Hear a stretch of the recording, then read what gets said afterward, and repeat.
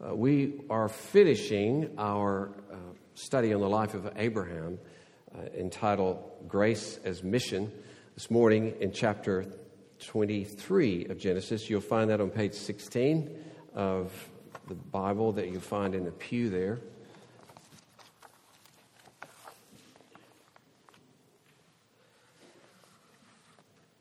This deals with Sarah's death, but primarily about her, and not even her burial, which takes place at the end, but the whole of the chapter is about Abraham securing a burial spot for Sarah. So a little bit unusual at first as we look at this and wonder why so much time was spent on Abraham's effort to have a burial spot for Sarah, but hopefully we'll see some more of its significance as we go. So, Genesis chapter 23, verse 1. Sarah lived 127 years. These were the years of the life of Sarah. And Sarah died at Kiriath Arba, that is, Hebron, in the land of Canaan. And Abraham went in to mourn for Sarah and to weep for her. And Abraham rose up from before his dead and said to the Hittites, I'm a sojourner and foreigner among you. Give me property among you for a burying place, that I may bury my dead out of my sight. The Hittites answered Abraham, Here is my Lord. You are a prince of God among us. Bury your dead in the choicest of our tombs. None of us will withhold from you his tomb to hinder you from burying your dead. Abraham rose and bowed to the Hittites, the people of the land. And he said to them, If you are willing that I should bury my dead out of my sight, hear me and entreat for me Ephron, the son of Zohar, that he may give me the cave of Machpelah, which he owns. It is at the end of his field. For the full price, let him give it to me in your presence as property for a burying place. Now, Ephron was sitting among the Hittites, and Ephron the Hittite answered Abraham in the hearing of the Hittites of all who went in at the gate of his city. No, my Lord, hear me. I give you the field, and I give you the cave that is in it. In the sight of the sons of my people, I give it to you. Bury your dead. Then Abraham bowed down before the people of the land, and he said to Ephron in the hearing of the people of the land, But if you will hear me, I give the price of the field. Accept it from me, that I may bury my dead there. Ephron answered Abraham, My Lord, listen to me. A piece of land worth 400 shekels of silver, what is that between you and me? Bury your dead. Abraham listened to Ephron, and Abraham weighed out for Ephron the silver that he had named in the hearing of the Hittites, 400 shekels of silver, according to the weights current among the merchants. So the field of Ephron in Machpelah, which is to the east of Mamre, the field with the cave that was in it and all the trees that were in the field throughout its whole area, was made over to Abraham as a possession in the presence of the Hittites, before all who went in at the gate of his city. After this, Abraham buried Sarah his wife in the cave of the field of Machpelah, east of Mamre, that is, Hebron, in the land of Canaan. The field and the cave that is in it were made over to Abraham as property for a burying place by the Hittites. That's the reading of God's Word. Let us pray. Gracious Lord, we ask that you would show us mercy this day, Lord, as a church. We have prayed and sung for that mercy. We thank you, Lord, that you delight in mercy. You delight in compassion.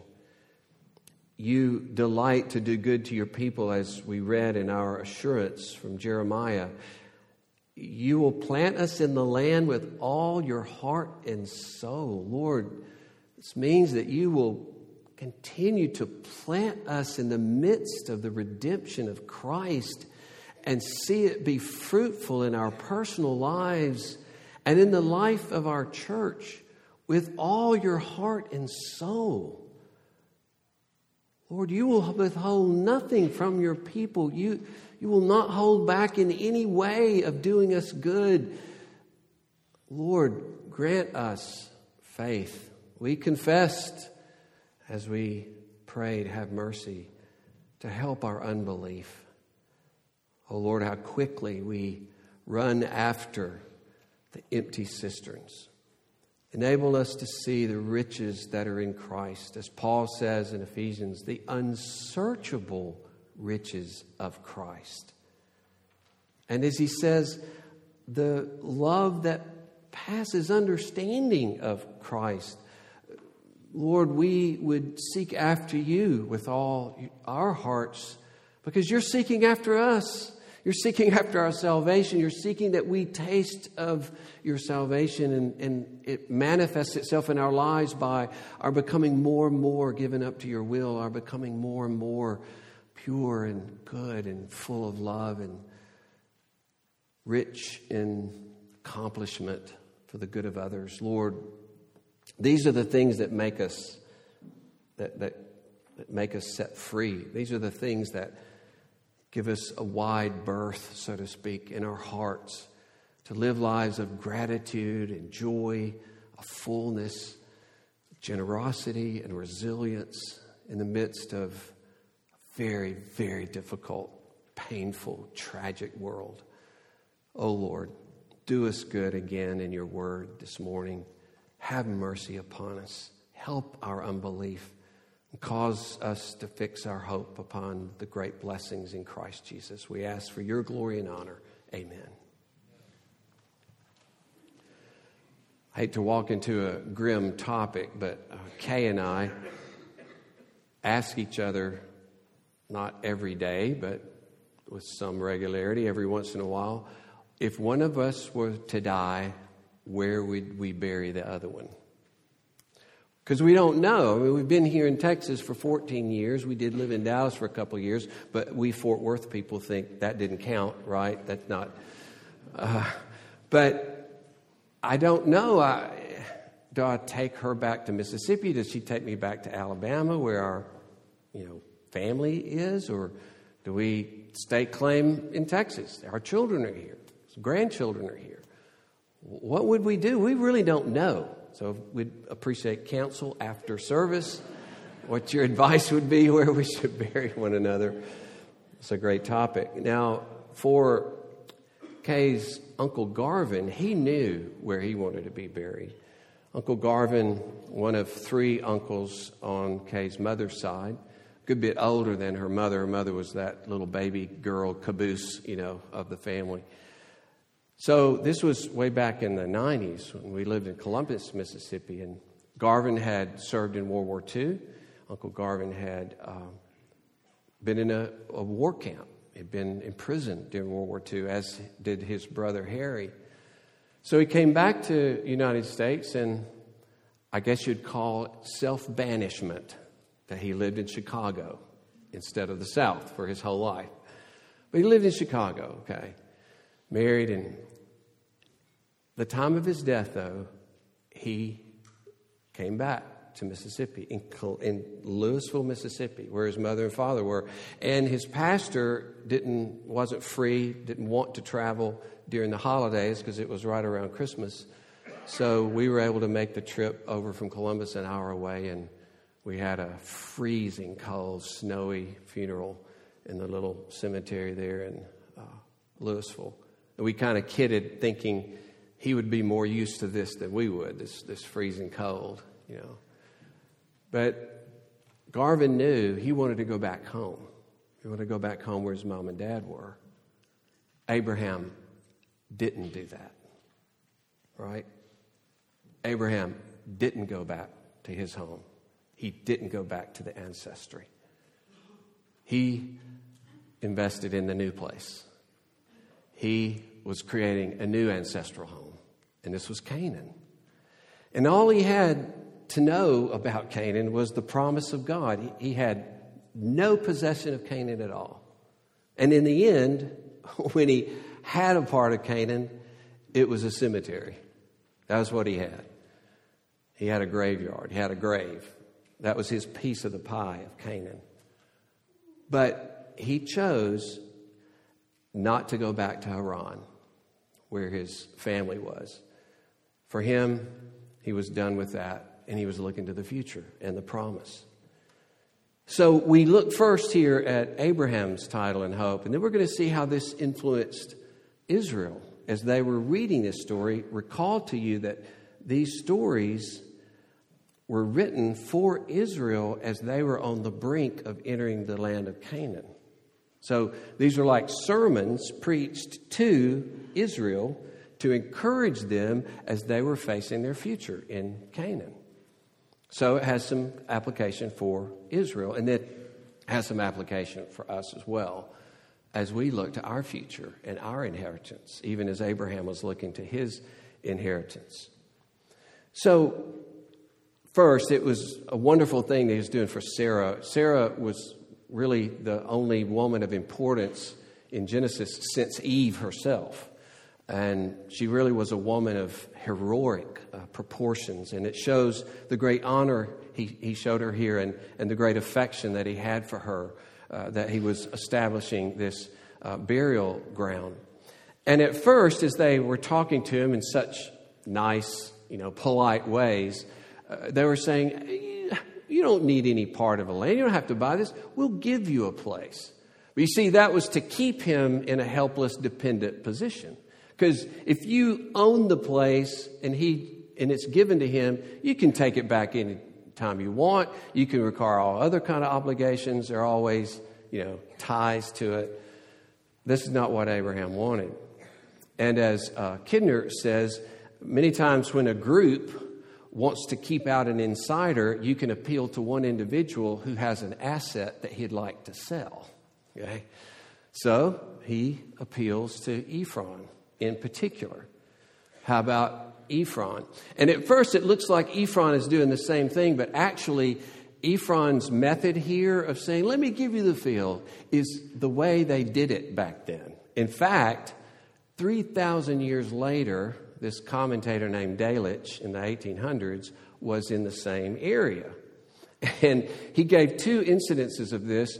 One where you offered this fella a certain price, but the price is too low. And, we'd just say, well, that's too low. You need to come up on your price. And here's how the guy responded. You offer something too low, and he says, oh, no, let me just give it to you. I'll just give the whole thing to you. You can just have it for free, no obligation. That was his way of saying, I might as well just give it to you if that's all you're going to offer me, right?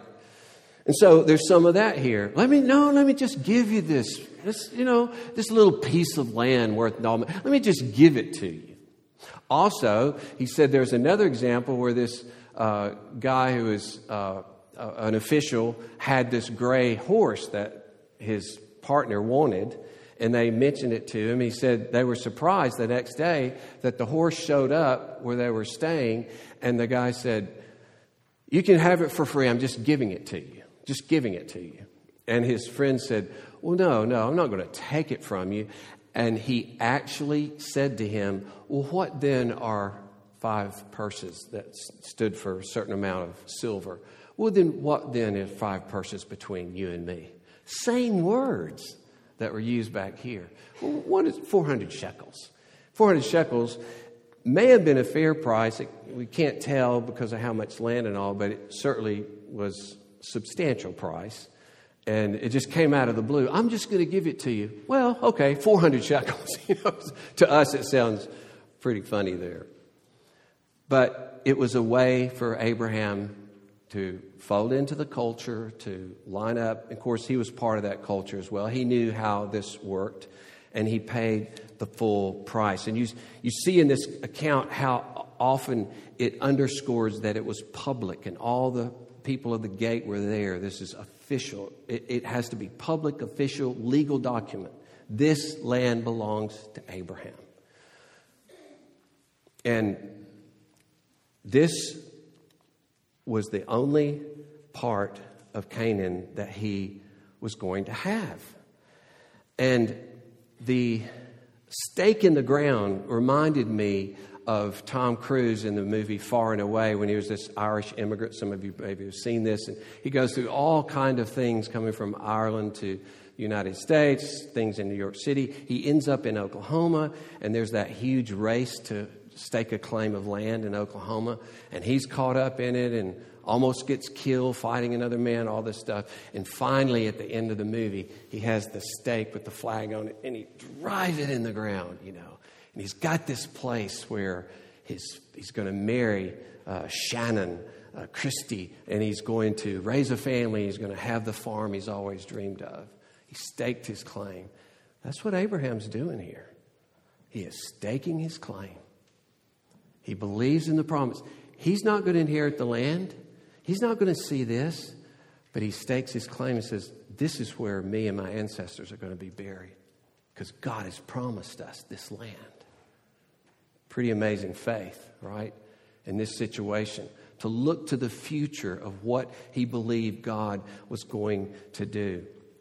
And the writer of Hebrews takes this up in the New Testament. And he talks about those who died in faith not receiving the things promised. Abraham and Sarah, they were promised the land, but they didn't receive the land. And he says, they acknowledged that they were strangers and exiles in the earth, bringing to mind what Abraham said here, I'm a sojourner and foreigner among you. They acknowledge that. These people who speak this way make it clear they're seeking a homeland. And he talks about a better country, a heavenly one.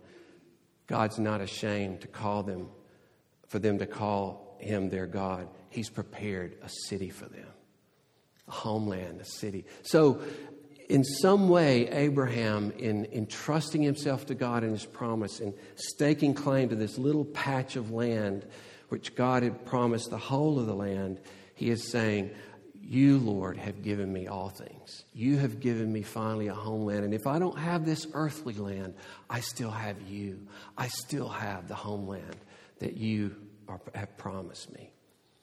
So this was his way of saying, I utterly put myself in the hands of this God. I utterly entrust my future to him. And I utterly stake my claim upon his promise and his promise alone. And of course, the writer of Hebrews is trying to get us to think about the same thing. To be willing to lose whatever God may call us to lose in this life for the sake, within the promise that you can't lose anything ultimately if you're depending upon God for your fulfillment. If you're depending upon God for your ultimate blessing, all things will be yours in the end. And the writer of Hebrews is saying this is what even Abraham and his descendants believed. So this is Abraham's title and hope, but then Israel had a title and hope. And really this purchase of this land at Machpelah was a first step toward the whole of Israel obtaining Canaan. In fact, Genesis draws attention to this point here in this passage by mentioning twice in the land of Canaan. And it's really redundant because we all know we're in the land of Canaan right here. It's not a surprise. Oh, are you in Canaan? You've been in Canaan the whole time. But he's underscoring, it's in the land of Canaan. It's in the land of Canaan. And this, of course, is a reminder to Israelites as they're reading this. Wait a minute. Our mother, Sarah, died in Canaan. We have land there. And not only was Sarah buried, but then Abraham was buried, then Isaac and Rebekah were buried there, and then Jacob and Leah were buried there. So their ancestors are buried there. This is the Abraham cemetery. It belongs to us. We know we have legal claim. Look at all this. It's ours. This is a foretaste, a little down payment of the whole of the land here. And even Joseph, when he was dying at the very end of Genesis, he says, he makes the Israelites swear, and he says, when God comes to you, and he means by this when eventually God delivers the Israelites out of Egypt. He says, when that happens, it's going to be a long time from now, but when that happens, you carry my bones from here and take them back there. See, the promise. This land is ours. God has promised it. We've got a plot there, and here is Joseph himself. Jacob, though he ended up in Egypt himself, said, and Joseph got permission from Pharaoh to come all the way back up to Canaan to bury Jacob right up there. That's where Jacob wanted to be buried. And so he buys the land, he has the title, he's established it for posterity. And so Israel is headed toward the land where Sarah died. It's headed toward the property owned by Abraham. It should look to that as a legal right to the land. Israel is headed for the family burial site. They must rejoice in what is theirs for God. So this is an encouragement to Israel, even as they read this, even as they are headed toward toward Canaan, to see that they have a stake already there through what Abraham has done. But especially then, this is for us our title and hope as the people of God. And our hope that we have is the hope of the whole world, Jesus Christ himself and what he's done. And this is what we began with and end with is grace is mission. The grace that we have been brought into an inheritance becomes our mission to proclaim to others the hope that is in Jesus Christ. And here's a difference that is startling between the two. They are looking to an impressive cemetery, probably fairly impressive land because it was 400 shekels. So they're looking to an impressive cemetery. Israel's looking to the whole land of Canaan. We look to the death and resurrection of Christ. That's our claim to the future. The death and resurrection and now reign of Christ. The fact, as Ryan emphasized in his opening prayer, that you reign over all things. He reigns over all things to finally deliver the whole earth into the possession of his children. So the hope not just of a land, and the hope not of just a cemetery, but the hope of a grave with a stone rolled aside. We have the hope of a resurrected Savior that calls us into a new creation that he began in his resurrection. He was given deed to the whole earth. Again, Ryan mentioned Psalm 2. Ask for the nations and they will be given to you. The nations are yours. You've earned it. How? Because you fully manifested the great love of God, that this is who God is. God is the kind of God who lays down his life even for sinners. God is the kind of hero God who spends himself lavishly for the good of those who had hated him before. That's who God is. And so you have demonstrated this and you've borne away that very wrath that people deserve. You've stood in their place and died for them. And so you are exalted. You are given the possession of the earth. Isn't it glorious that the reason he is king is that he died?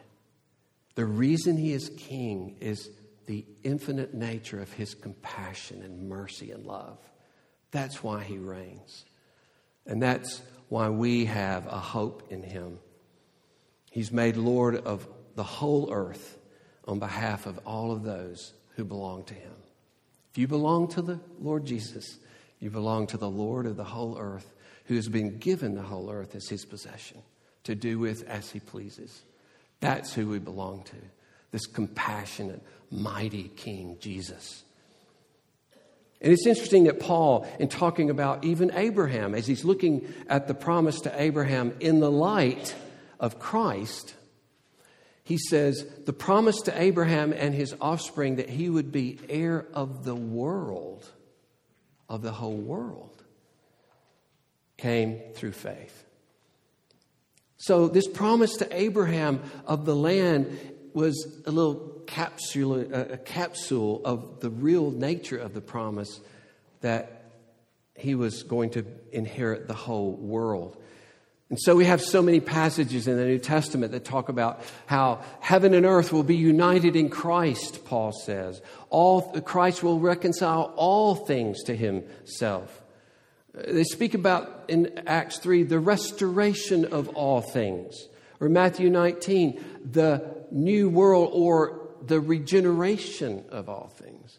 This is a common language of the New Testament, that this creation will not be lost. This creation will not be cast aside. This is God's world. This is my Father's world.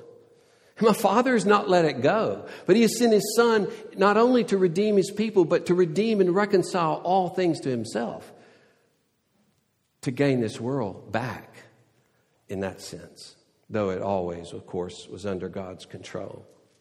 And so our final glory when Christ comes again and transforms our body to be just like His glorious body, and as John says, it's fully manifested that we're the children of God. Doesn't look like it now, but it will be manifested in that last day when we'll be seen as the children of God, and we will appear with Him in glory. And Jesus says, the meek shall inherit the earth. The things that are described for our inheritance soar beyond imagination. That we are recreated as human beings to be these glorious, powerful beings we can't imagine. The world is renewed so that all the curse is gone. We work together in some kind of amazing way of love and communion and peace, interlocked and fully agreeing on all things and giving ourselves to this creation and culture to reign with Him forever.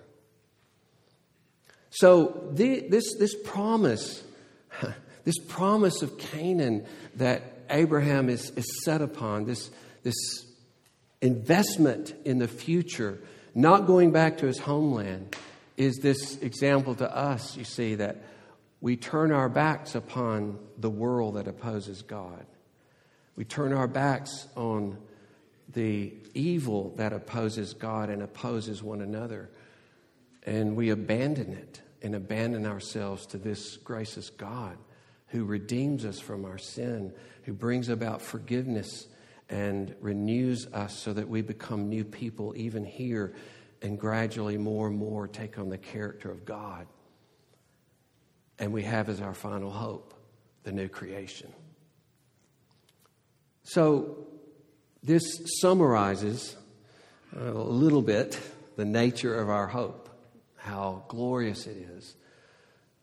But let's just close with a few applications of what does this mean for us? How do we apply this hope to our lives? It's encouraging, first, that Paul can say in Romans 15, whatever was written in former days was written for our instruction, that through endurance and through the encouragement of Scriptures, we might have hope. So, take up the whole of the Old Testament. Whatever was written, he said, okay, was written for our encouragement so that we would endure and we would have hope. So, that means, it sounds to me, that you can put a big H-O-P-E on the whole Old Testament. Hope.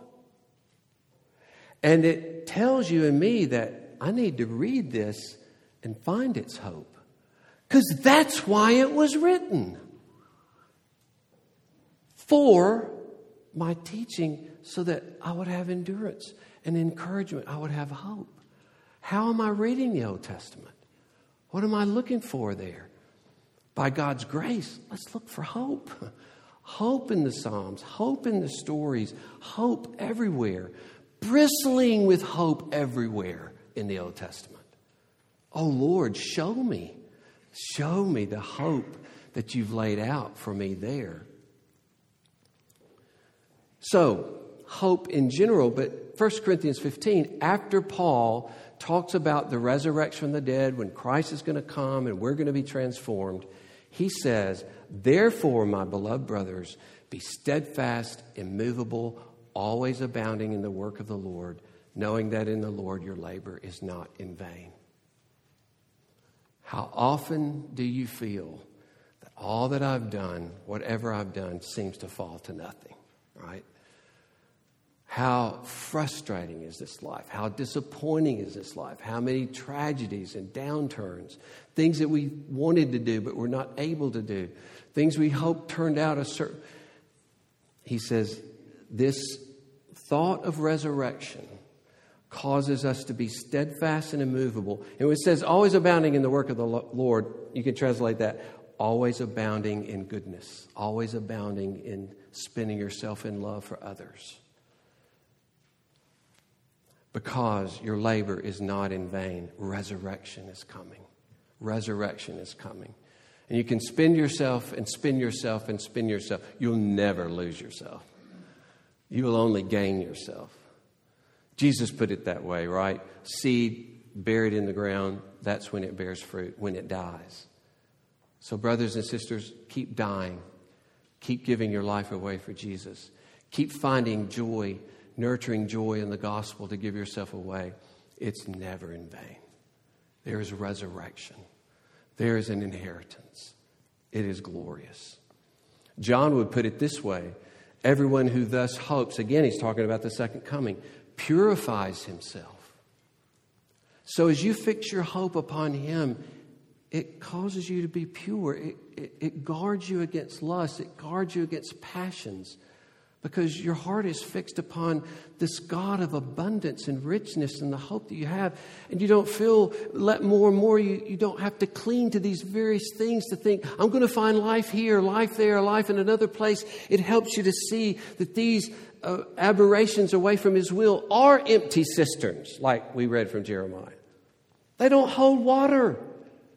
But having the hope of Jesus and the richness and fulfillment of the new creation helps you see he's not going to do me ill.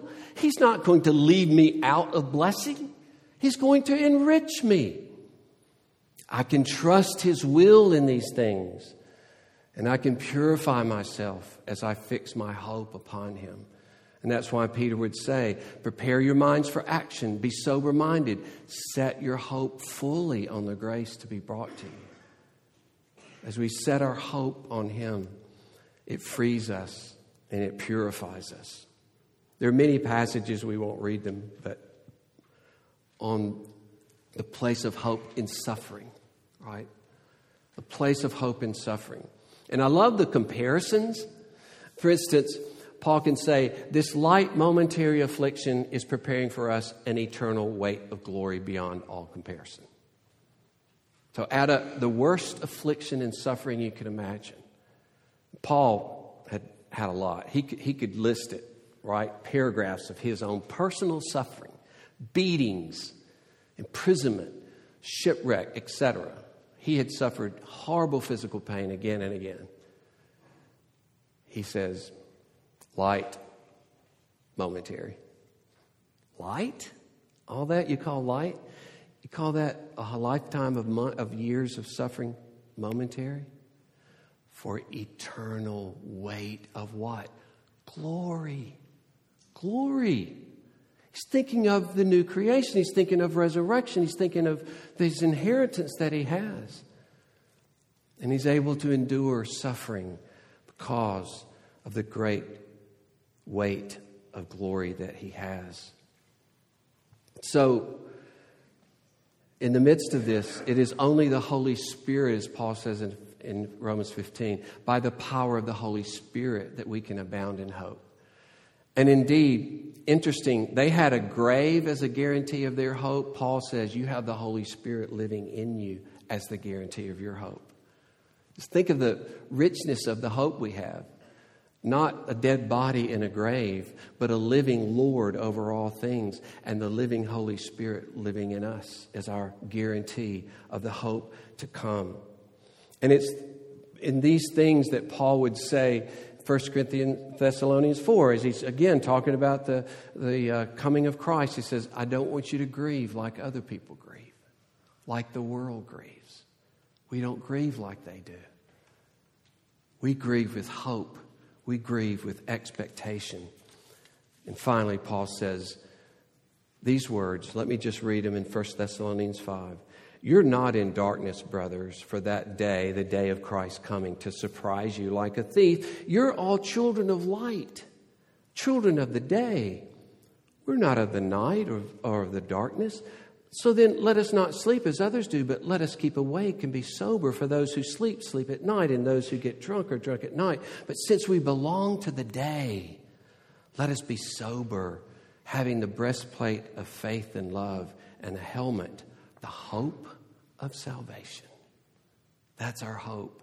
And brothers and sisters, no matter what happens to you or me, it allows us to be children of the day at all times, because our hope is fixed on the glorious inheritance that we have in Christ. And if you've never known Christ Jesus, I want to call you to a Lord who not only brings you into forgiveness with God immediately, fellowship with God and His people immediately, and a new living power to change and become a more and more beautiful person in your life, but He also calls you to the ultimate hope of a new creation.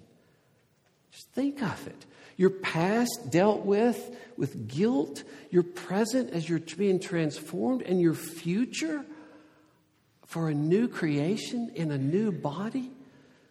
This is a Lord, a King to adore, to submit to give yourself to, who loves you and has given Himself up for you. Let us pray. Oh Lord, we praise You, we bless Your great name, that You have given us such a hope in the Lord Jesus Christ. Lord, may it cause us to be steadfast and immovable. May it cause us to see ourselves as children of light, even in the midst of suffering. Lord, may it cause us to purify ourselves. May we begin to read hope everywhere. Even in the Old Testament, that's what Paul talks about, and even more, to read the New Testament with all of its glorious hope for us. This hope that would actually strengthen us and change us day to day to be the people You've called us to be. Oh Lord, fix our hope, our lives in hope. As Paul pronounces the benediction, that by the power of the Holy Spirit, we may abound in hope. And may we bring this mission, have this mission to bring this grace of hope to a world that is, in Paul's word, utterly without hope. Amen.